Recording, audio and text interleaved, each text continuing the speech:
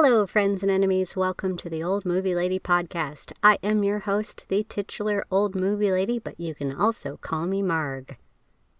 This is episode 25 of my series, The Wampus Frolic. Join me as I explore the lives, careers, and public personas of a group of dreamers, of stars to be and stars that weren't, the Wampus Baby Stars. I have the teensiest bit of housekeeping to do before we dive right in. I want to give my sincerest apology for no new episode last week, but I was under the weather. I'm all better, but I have decided to release the next few episodes, at least, bi-weekly, so that I can get my razzle-dazzle back. Thank you so much in advance for your patience and your continued support. This is an entirely independently produced podcast, so it means a lot, and I couldn't do it without you. Okay, it's 1929 Part 2, and we have no time to waste with the rest of the selections for the Western Association of Motion Picture Advertisers 1929 Baby Stars list. Are you ready?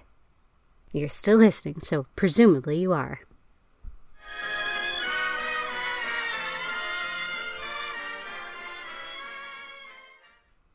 Doris Hill.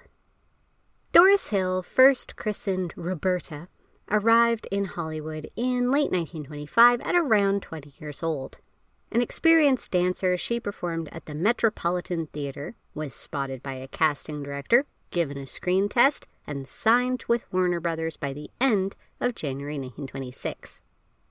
A personality entirely new to the screen will appear in the lineup of Warner Brothers stock company next season in Doris Hill, a newcomer to a picture studio who has never faced a camera and who has been signed by Jack Warner solely on her beauty, intelligence, striking type for pictures, and her natural promise of development, reported the Moving Picture World.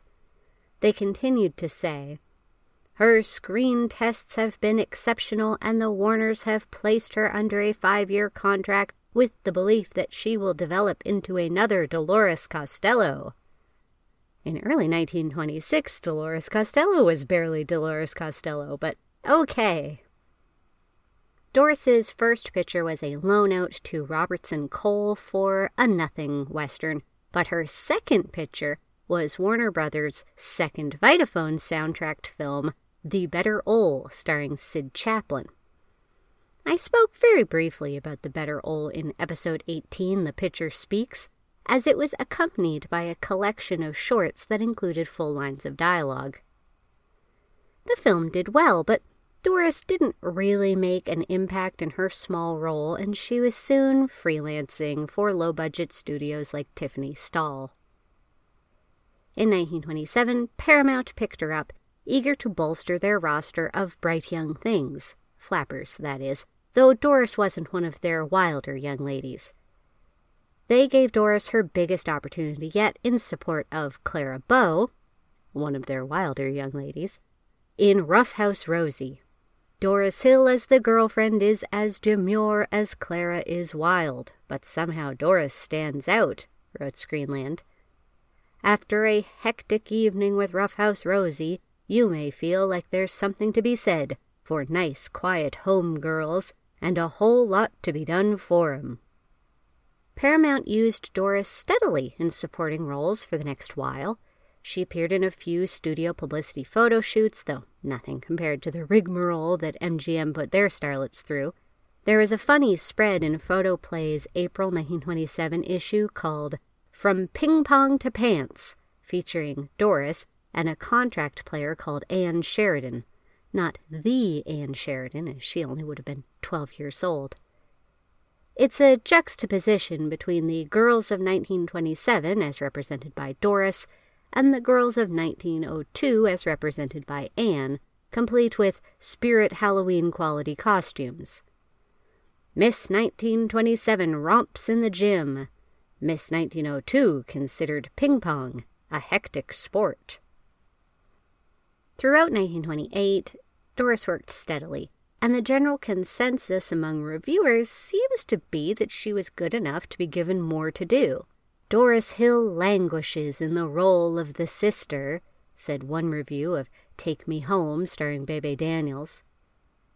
Then there is Doris Hill, said Screenland in a February 1929 piece called New Ladies for the Hollywood Lovers. 5 feet, 2.5 inches of Titian-haired, blue-eyed loveliness, Doris has arrived as Jack Holt's leading lady in Avalanche. Avalanche, released in late 1928, was a silent western. Not a terribly important film in the scope of things, but it did coincide with a contract renewal with Paramount and the promise of future star billing, all of which led to Doris's inclusion on the Wampus Baby Stars list of 1929. Talkies Smile on Doris, announced Picture Play in the November 1929 edition. Little by little, Doris Hill is fighting her way up the trail to fame, and talkies are bringing her more good luck than silence did. She started in a bit as a flower girl in Interference, and is now doing her first genuine lead in The Children. The studio murder mystery helped a little, but the new picture, adapted from the Edith Wharton novel, promises to be the most auspicious yet. Frederick March is the male lead. I actually don't know what on earth Picture Play is talking about, as I can find no record of a film called Interference except for Paramount's 1929 film of that name, but Doris wasn't in that, nor would any film in 1928 be considered where she started. Get your act together, Picture Play. They were right that the studio murder mystery helped her profile, and that Doris was all set to star in an adaptation of Edith Wharton's novel, but she was replaced in the film by Wampus Baby star of 1926, Mary Bryan. Instead, Doris was loaned out to MGM to appear in a supporting role in His Glorious Night. This notorious film was star John Gilbert's first released talkie, one that Hollywood legend puts as being the film that demolished his career, either because of his so-called unmanly voice, or perhaps at the direct orders of Louis B. Mayer to have his voice intentionally distorted to cause ridicule. Of course, that's all rumor, but at the bare minimum, His Glorious Night was a bad film, and one that didn't help Doris's career at all. Not much did help her career, as turns out. Released from her Paramount contract, Doris would go on to spend the next few years as a leading lady in Western after Western, before making her final film in 1934.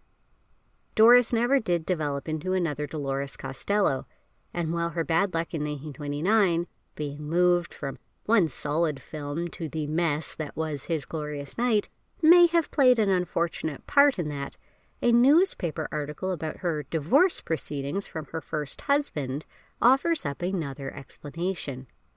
Red-headed Doris Hill, famous as the only movie actress in history to own a genuine inferiority complex, at least thinks that she's too good for somebody, snidely wrote the 1933 article. That somebody is her husband, George L. Derrick, local businessman. They go on to say that while everyone who has ever worked with Doris thought she was the sweetest, she was also shy and never confident in her own ability. Perhaps Doris just never had the confidence to fight for better roles. Maybe she thought the damsel in a Western was the best that she could do. But whatever the reason, Doris Hill was never a star. Josephine Dunn. The Paramount Pictures School is our answer to the demand for new faces and to the cry for opportunity on the part of those who want to break in, said Paramount Famous Players president Jesse Lasky in 1926. It was a studio-arranged acting program, the first of its kind. 40,000 hopefuls applied that first year, and after headshots were examined, screen tests were executed, interviews were conducted, and tuition was paid, 16 students made up the inaugural class. Charles Buddy Rogers and Thelma Todd were among them, as was Josephine Dunn. Born on May 1st, 1906 in New York, Mary Josephine Dunn got her start as a Broadway chorus girl when she was only in her mid-teens, then later joined the Ziegfeld Follies. According to her official Paramount Pictures school biography, she didn't actually have to go through the vigorous application process. No, Josephine was just visiting the Paramount lot with a pal, and she was so cute and blonde that she attracted attention, and that won her a place in the school. Everyone in the program got to make up the cast of Fascinating Youth. Buddy got to be the star, proving, I suppose, that the studio did successfully identify its most promising male player. Photoplay agreed, assessing the class's top prospects as Buddy Rogers, Charles Brokaw, who did have a long career predominantly on stage, and Josephine.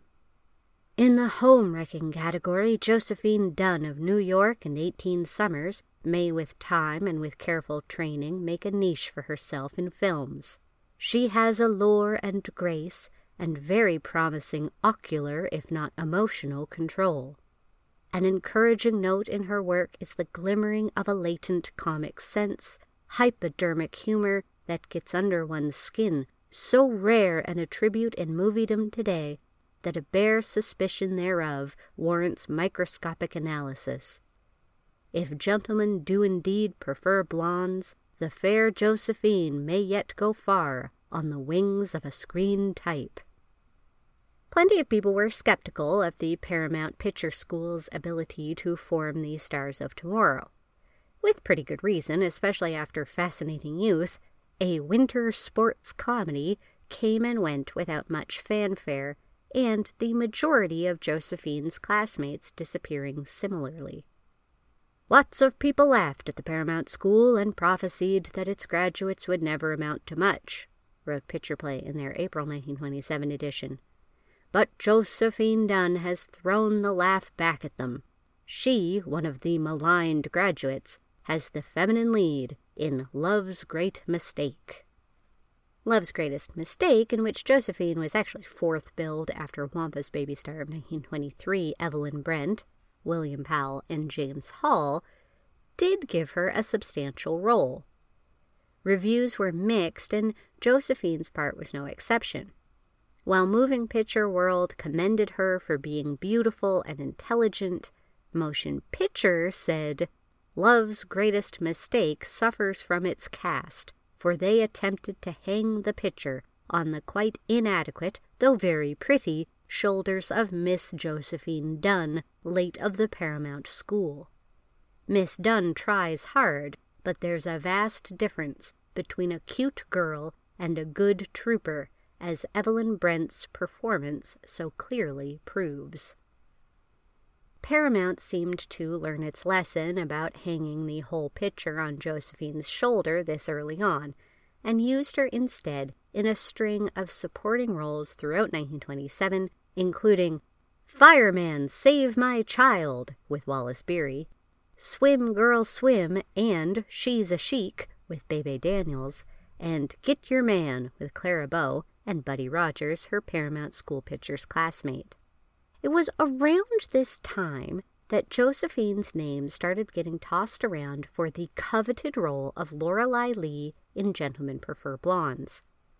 On paper, she made an ideal candidate, being blonde and young with a knack for comedy, but the role went to Wampa's baby star of 1928, Ruth Taylor, instead. Towards the end of 1927, more bad news came Josephine's way, which was that Paramount would not be renewing her contract. "She thought she was done," punnily read a headline in Motion Picture Magazine's December 1928 issue. "Josephine got fired with ambition and then fired from the studio." Of course they were writing about her at all because she had been very quickly picked up by MGM, the true masters of publicity, especially for their starlets.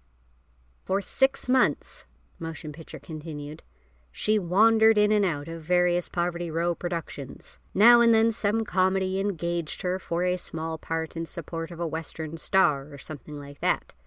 But it looked like Josephine Dunn's day had come and gone. Then the telephone rang.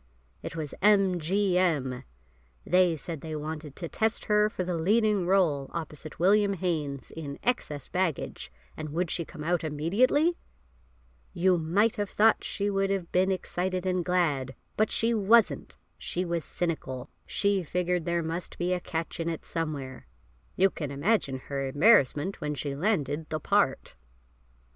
Next, she was borrowed by Warner Brothers to appear with blackface performer Al Jolson in his jazz singer follow-up, The Singing Fool. It had considerably more talking than the first film and was a big old racist hit. This meant that going into 1929 and her appearance on the Wampus Baby Stars list, Josephine had substantial momentum behind her. MGM put her to work, both on the home lot and loanouts, and she was extremely busy that year with 10 films released. Those included Another as Billy Haynes' leading lady, A Man's Man, and her first starring role in Black Magic. The Hollywood Filmgraph called her performance apathetic and amateurish, and Harrison's report said, "This picture is terrible." Luckily, Josephine was also in Our Modern Maidens that year with Joan Crawford and Anita Page, Wampus Baby Stars of 1926 and 1929, respectively. It was Joan's film, though, through and through, but Motion Picture News pointed out that the rest of the young cast were all excellent. She didn't have a breakout role or anything, but it was another boost in her profile. Other things boosting her profile were the plentiful MGM-arranged photo shoots and her name being dropped in fan magazine articles like this one from Photoplay. Hollywood, a manless town. The piece laments the dearth of eligible young men for all the vast numbers of beautiful young actresses to date. The social prospects were dire, insisted writer Catherine Albert. Even the most charming women were stuck, boyfriendless, and alone. The horror! She writes, "You might think that the situation doesn't exist. You might accuse me of making this up just to amuse myself. I assure you that it doesn't amuse me. Haven't I heard Josephine Dunn cry to the heavens for a steady flame?" You can't build a career in sporadically appearing in fan magazines, though. And while Josephine worked a lot over the next year, she wasn't really progressing. Part of the issue may have been, well, not that she was actually bad, but that she wasn't necessarily very good at playing anything except then less than sympathetic characters. The other woman, the haughty, stuck-up one for our heroine to compete against. Her voice may have also played a role, both in keeping her typecast and keeping her career down. As Picture Play put it in the January 1930 issue, Josephine Dunn, whose good looks are evident, but whose voice is more suited to backstage roles. MGM decided to cut their losses in early 1930 and let Josephine go. As a freelancer, she made only 3 films that year, supporting roles in Safety in Numbers back at Paramount, and Madonna of the Streets at Columbia, and a rare starring vehicle in the pre-code Poverty Row drama Second Husband, where she played a dissatisfied wife who tricks her husband into thinking that she's cheating on him. She also did Air Police, 1931, for Sono Art Worldwide Pictures, whatever the hell that was. They advertised their lineup as being thrillo-dramas and promised lots of action and explosions and makeouts and not too much talking. Bottom barrel stuff. Well, pretty blonde Josephine is undone these days, and here's the cause of it all, wrote Silver Screen in 1931. His name is Clyde E. Greathouse. He's a Los Angeles oil operator, and he and Little Joe signed each other up for life in early January. At least, we hope it's for life. People were surprised when she announced the marriage that in fact she had had an earlier short-lived union before she came to Hollywood. This union was also short-lived.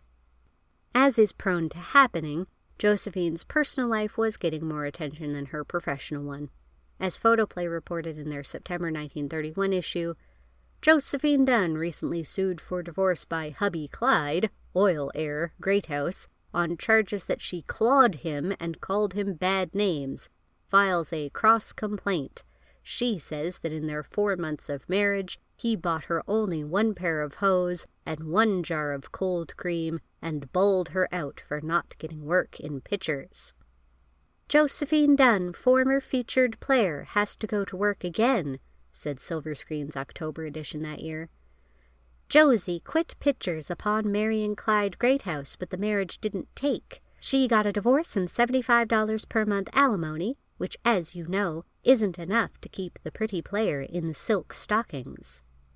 Photoplay added in December, Josephine Dunn goes into court and has her divorced hubby, Clyde Greathouse, sent to jail for non-payment of alimony. Apparently he ended up serving 3 days. In 1932, she did several films, almost always in supporting roles, with the odd, extremely low-budget independent peppered in where she could thanklessly play the lead to no notice or acclaim. Some of her smaller roles did get noticed at this time, actually, revealing a real comedic talent, like in Two Kinds of Women, where, as International Photographer magazine explained, has a comical role as a speechless and almost lifeless drunk who walks like an automaton when adequately supported. But it wasn't enough to get her bigger or better things. She left Hollywood for Broadway and met Eugene J. Lewis, resulting in this excellent headline from the Daily News in early 1933.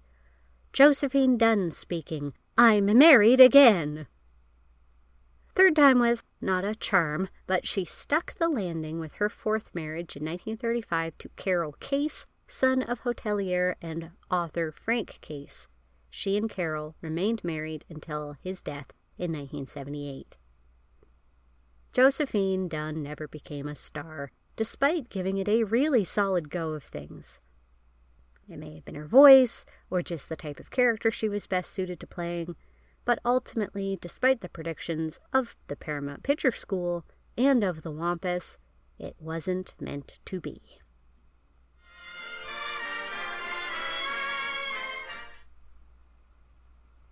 Carol Lincoln.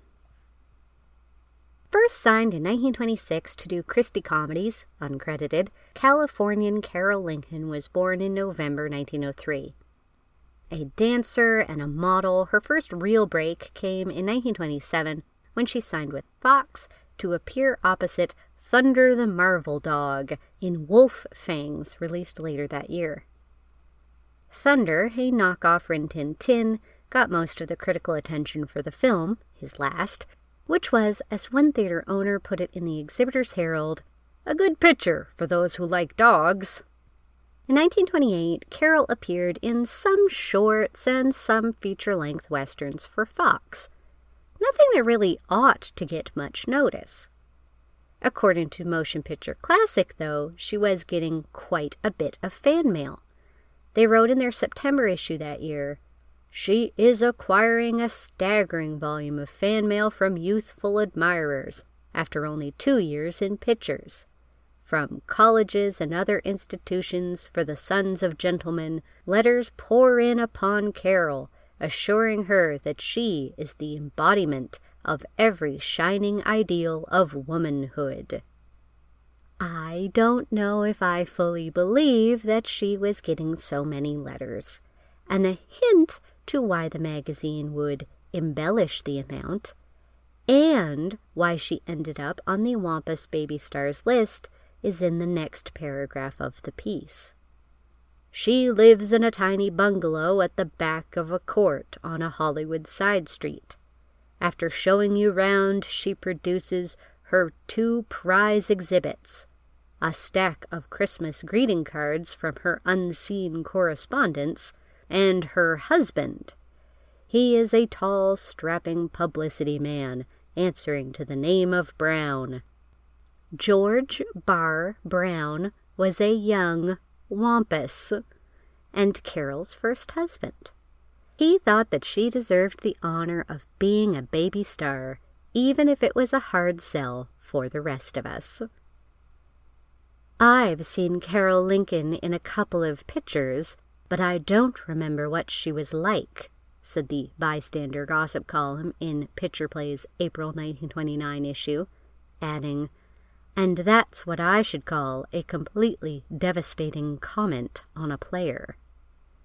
I think that the Bystander was right to be wary, as now freelancing, Carol didn't have a single film released in 1929, and only one the next year. She hadn't retired with her marriage or anything, but it does appear that her father was ill, which may be why she was off screen for such a long time. Carol Lincoln, a Wampus baby star of 2 years ago, is recovering from the effects of a blood transfusion to her father, a retired railroad man, who has been suffering from anemia. It said in the June 14, 1930 edition of the Exhibitor's Herald.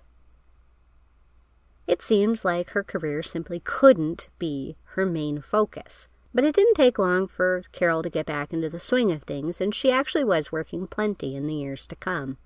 Usually in low-budget westerns with the likes of Tim McCoy or Tom Tyler, or in bit roles in higher-end pictures. Tom Tyler, by the way, gave Carol a very rousing shout-out in Movies magazine in November 1933, which I will now read in my best cowboy voice. "But let me doff my 10-gallon for a moment to the many pretty ladies whom I have appeared with in countless pictures, and who have the stuff of which stardom is made. Take, for instance, Carol Lincoln, one of the most charming and most beautiful girls who appear on the screen. Miss Lincoln has been borrowed from Paramount to appear opposite me in my latest Monarch production, War on the Range, which I hope you will be seeing soon. Here is a little lady who rides like a veteran in spite of her youthfulness, who during the film is required to sit in a wagon when her horses run away, and who does so with the calm and poise of the most hardened cow lad. No, not for a moment is the field open alone to men who fight. Gals who dare are equally welcome to the fraternity of the West, where men are men and girls are heroines."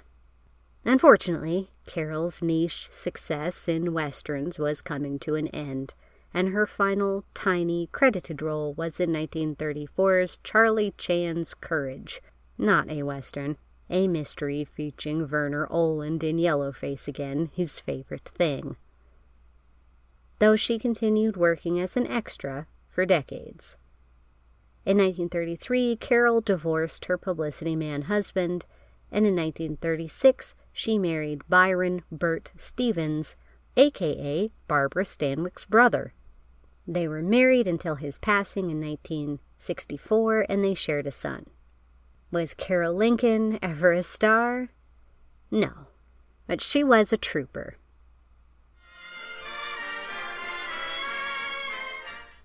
Helen Twelvetrees.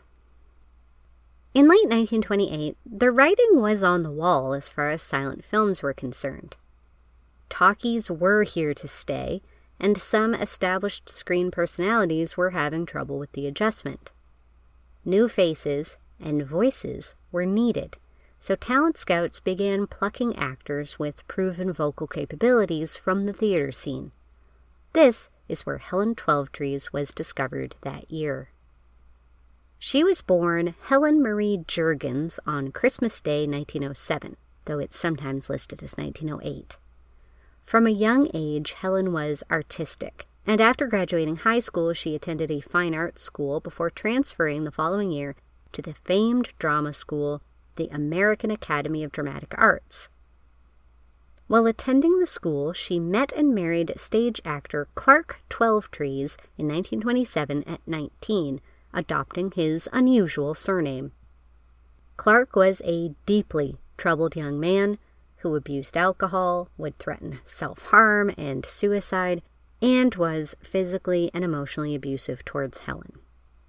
Helen appeared in several theatrical productions after graduating from the AADA before signing with Fox. The Fox Company has launched their sound film era with $1 million plant and a whole host of talent recruited from the spoken drama and the musical shows, reported Picture Play in their November 1928 issue, adding that Helen was the ingenue find of the recruitment spree. Fox put her in The Ghost Talks, an all-talking comedy horror, in the lead role, by the way, set for release in late February 1929. So when she was announced as a Wampus Baby star, she had no films out at all. Still, her reputation from the stage preceded her. Buzz was strong about her first few films already in the can. Blue Skies would come out a few weeks later, so no one was up in arms about her inclusion. The Ghost Talks was a bust, however, one major reason being that it had been filmed several months before its release and held back, and in the meantime, sound technologies had continued to improve, so it came across as amateurish in comparison. That's how fast this technology was moving. Another reason the film was a bust for Helen specifically was that the film called for her to speak with a lisp. So the screen debut of a stage performer hired namely because of her great voice was tainted. "No, sir, Helen doth not lisp," read the damage control headline in Screenland. Blue Skies, which was a partial sound film and a program feature, low budget at that, so it failed to do much for Helen either. Fox, somewhat unsurprisingly, even though this was all their fault, quietly chose not to renew her contract. In short order, she was signed by Pathé. The small studio was struggling in 1930, though, which might explain why they were kind of eager to use Helen, who for all her theater work was basically untested, as one of their primary stars. She would have been relatively cheap, after all. Luckily, though it was a bit of a gamble, betting on Helen was a smart choice. Her third film with them would prove to be her breakout. Her Man was a seedy, sexy, dangerous pre-code drama. Based on the tawdry old ballad of Frankie and Johnny, Her Man has been made into one of the finest talkies ever, wrote the review in Silver Screen. What a cast it has and what performances they give. Helen Twelvetrees as Frankie and Ricardo Cortez staging a great comeback as Johnny, the man who done her wrong. Phillips Holmes, just a heartbreaker as the man who leads Frankie to better things. Add one of the greatest fight sequences ever screened. Go yourself, but don't take the children. Helen was given real acting to do and the opportunity to play a less squeaky clean character than before. She may have looked like a passive ingenue, and she did, blonde hair, big eyes, a certain frailty, but Helen was proving herself capable of much more. In Millie, for example, which was released in early 1931, Helen played a woman, Millie, who after being cheated on several times turns to a life of meaningless sex and partying. Then, when her own daughter is threatened by a creep, she ends up on trial for murder. In January that same year, Pathé, which as I mentioned had been struggling, was absorbed into RKO as its own production unit. They gave Helen even more censor-skirting projects to star in, like A Woman of Experience, where she played a woman with a scandalous past who becomes a spy, a sexy spy. Most of her performances were tempered by tragedy. She could play the bad girl with a heart that almost always got broken. As Modern Screen put it, she was a performer who knocked your emotions into a cocked hat. Soon, Helen's personal life would spill into the fan magazines in a way that seemed just as melodramatic as her on-screen performances. Things with her husband Clark had never been good, as I mentioned, and she filed for divorce in 1930. Both parties were told that they were not permitted to remarry for a full year, but basically Helen misunderstood the dates and eloped with her second husband, stuntman Frank Jack Woody, one day too early in 1931. When the mistake was realized a couple of weeks later, Helen had to do some damage control publicly, as technically she'd been living in sin. Suddenly, more and more details about her turmoil with Clark had to be revealed. In a profile of Helen in the New Movie magazine in their January 1931 issue, a few months before the elopement, they touch only briefly on the divorce to say that she doesn't wish to discuss, but that friends say she did all she could to stay married. In Modern Screen's September issue, a few months later, they explain how Clark Twelvetrees disappeared for 48 hours on their wedding day to go on a bender, how he drank all the time, how he was physically violent, and how he had thrown himself from a 6th-floor window. This was all true as far as my understanding of events. It's just rare to have it all spelled out like that. Rare and strategic. Jack Woody is positioned as Helen's hero, saving her from the heartbreak that had filled her life, so who could blame them for not waiting to get married?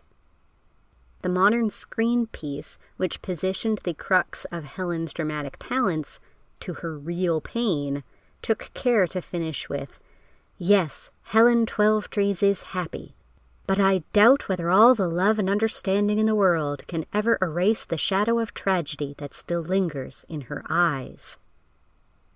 Just in case you worried she would suddenly lose her spark, you know? Helen and Jack were able to get legally married a few weeks after their first attempt, and all the sympathies and support of the public were on her side.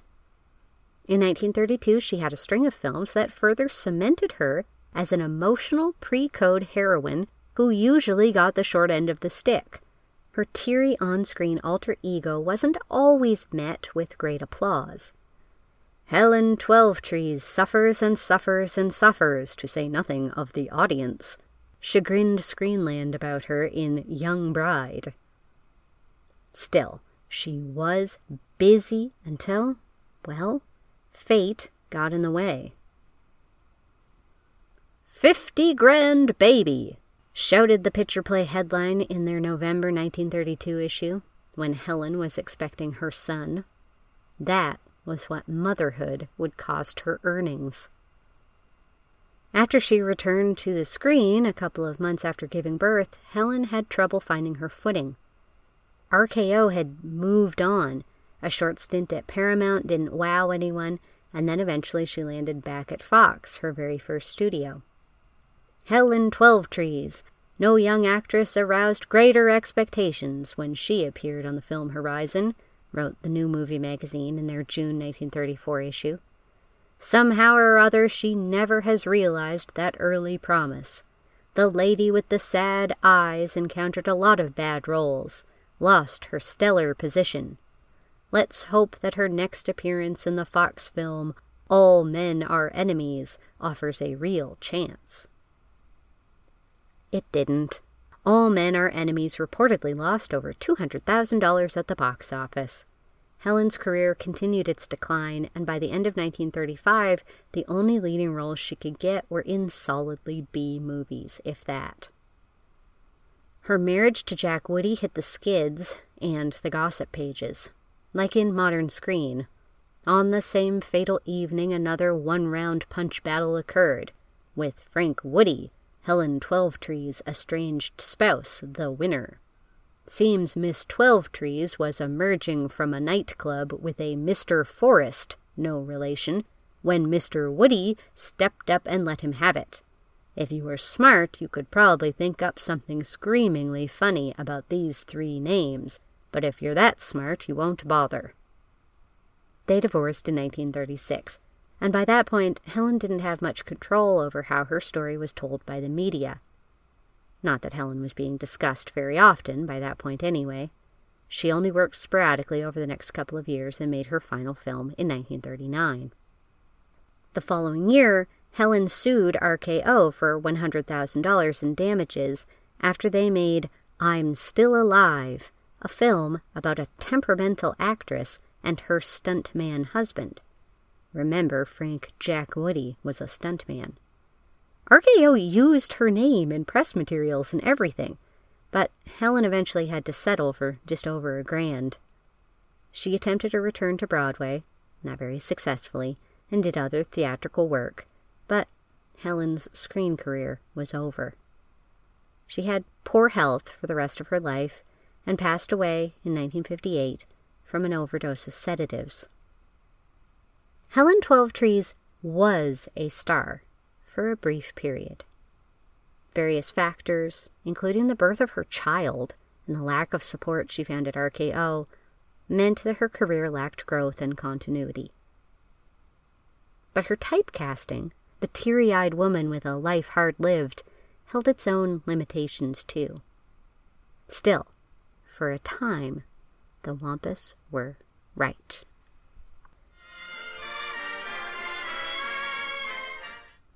Doris Dawson.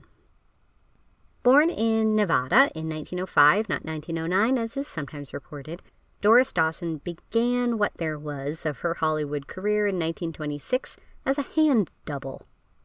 Well, okay, she really got started in bit parts, but her apparently lovely hands quickly got more work than her face did. "Use cold cream on your hands every night," says Doris, as quoted in Picture Play's February 1928 issue. "When you go out, wear gloves. The air hardens and coarsens the skin, particularly when you're riding in a motor car. I admit that I do not wash dishes. The warm, greasy water reddens the hands, and the caustic soap makes them lose their softness. Let the same manicurist treat your nails each week. She will learn their condition, their needs, their frailties. Use a bit of lemon juice to cut the grease if you work in the kitchen sink. Hands cannot be pretty if they are abused." By that point, she was doing some leading lady in low-budget Western parts and some Christie comedy shorts, but clearly she still took her hand care seriously. "Little Doris Dawson is beginning to get some nice breaks in pictures," reported Motion Picture Classics later in 1928. Doris was signed for a small part in Harry Langdon's new picture in support of Alma Bennett, the leading lady. I don't know just how it happened, but before the picture was half over, Doris was promoted to the feature part. They're pretty proud of her out at First National, where they hold a 5-year contract on her services. Things really were a-cookin' with Doris at First National. There was the loan out to Harry Langdon, plus several other featured roles, including Do Your Duty and Naughty Baby. In their review of the last one, the Film Spectator noted, "There is a young miss in this picture whom I have seen somewhere before, Doris Dawson. I am willing to bet you that somewhere you will see this girl's name in electric lights before so very long. She is not only just a beautiful thing to look at, but she seems to be intelligent." In December 1928, Motion Picture News reported how First National was gearing up for their 1929 production schedule, including their expanding sound department. They added, "Obscure players have a better chance of breaking into pictures with the arrival of sound films, it is believed, at the First National plant. Doris Dawson and James Ford are two players who have been brought forward because of their ability to speak their lines." Put a pin in that one. Well, all the bystander gossip column had to say about Doris was that she was very pretty, and their roundup of new Wampus Baby stars, her appearance on that list wouldn't have been too surprising. But while she was busy with releases in the early part of 1929, by May, First National decided not to renew her contract. In 1930, she married vaudevillian Pat Rooney Jr. and officially retired, though she did have a small role in 1934's The Silver Streak after she divorced him. It wasn't a big return to films, though, and one has to wonder why it all went so wrong so quickly. The general consensus on today's internet is that her voice was considered to be too grating for sound. But I actually couldn't find an example of a critic during her time complaining about her voice, probably because she barely did any talkies where she had substantial screen time. But of course that may have been by design if her voice was so grating. Anyway, something stood in Doris Dawson's way, whatever it was, proving the Wampus very much wrong.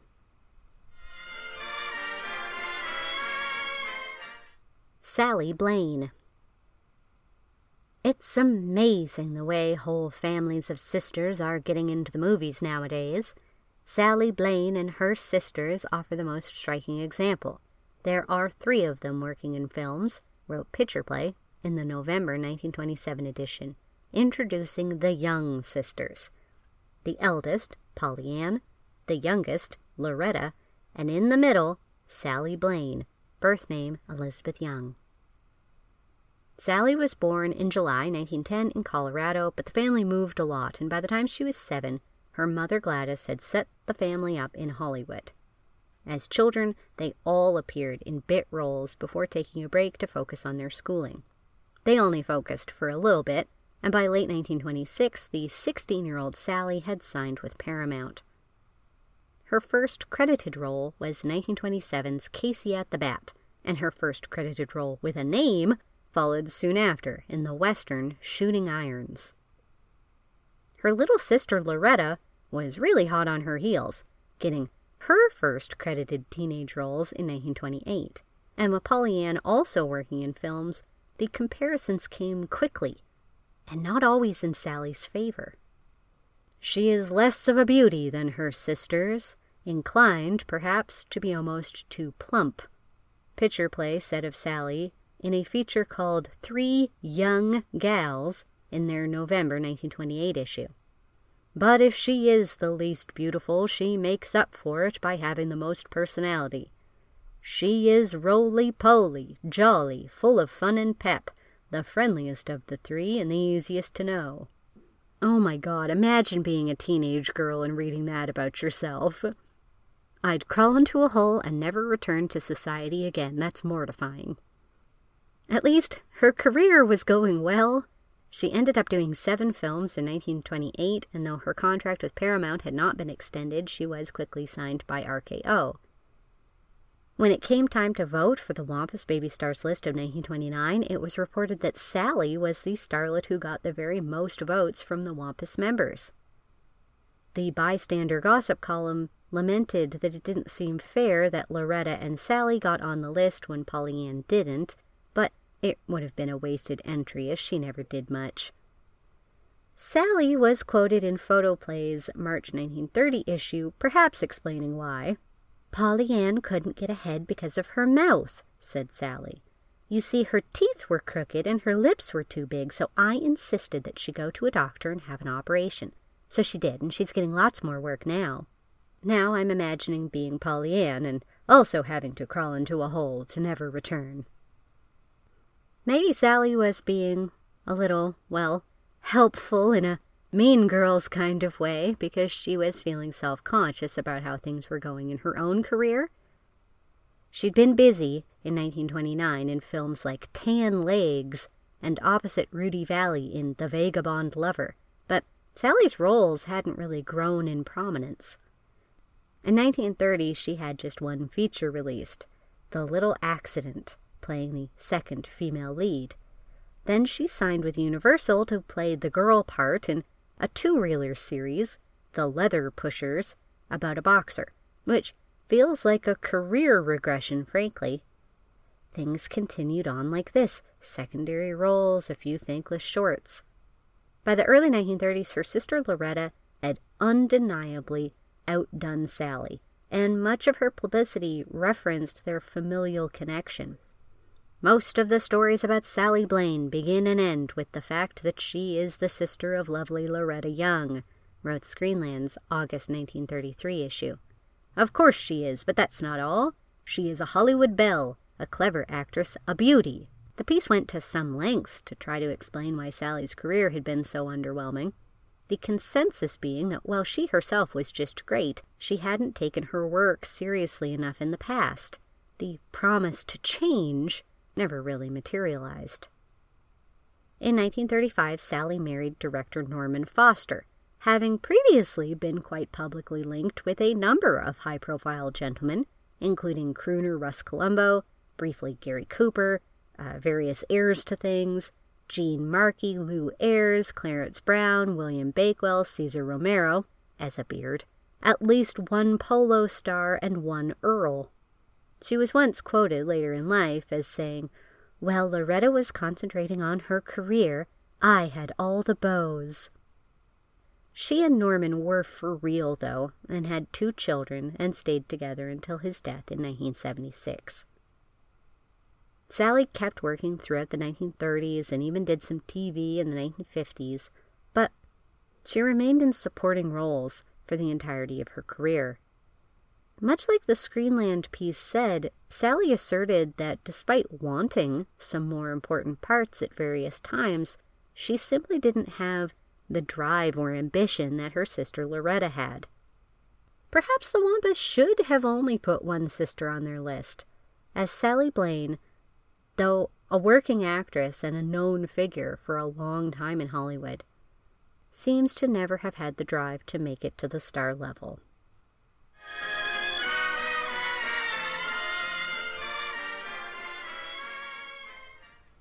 You don't think I'd forget Sally Blaine's little sister, do you? Loretta Young will be ready for her close-up in 2 weeks' time, as per my new every other Tuesday schedule. If you've liked what you've been hearing and you want to support the Old Movie Lady podcast, leaving a review or a rating wherever you listen is a big help. Please subscribe, spread the word.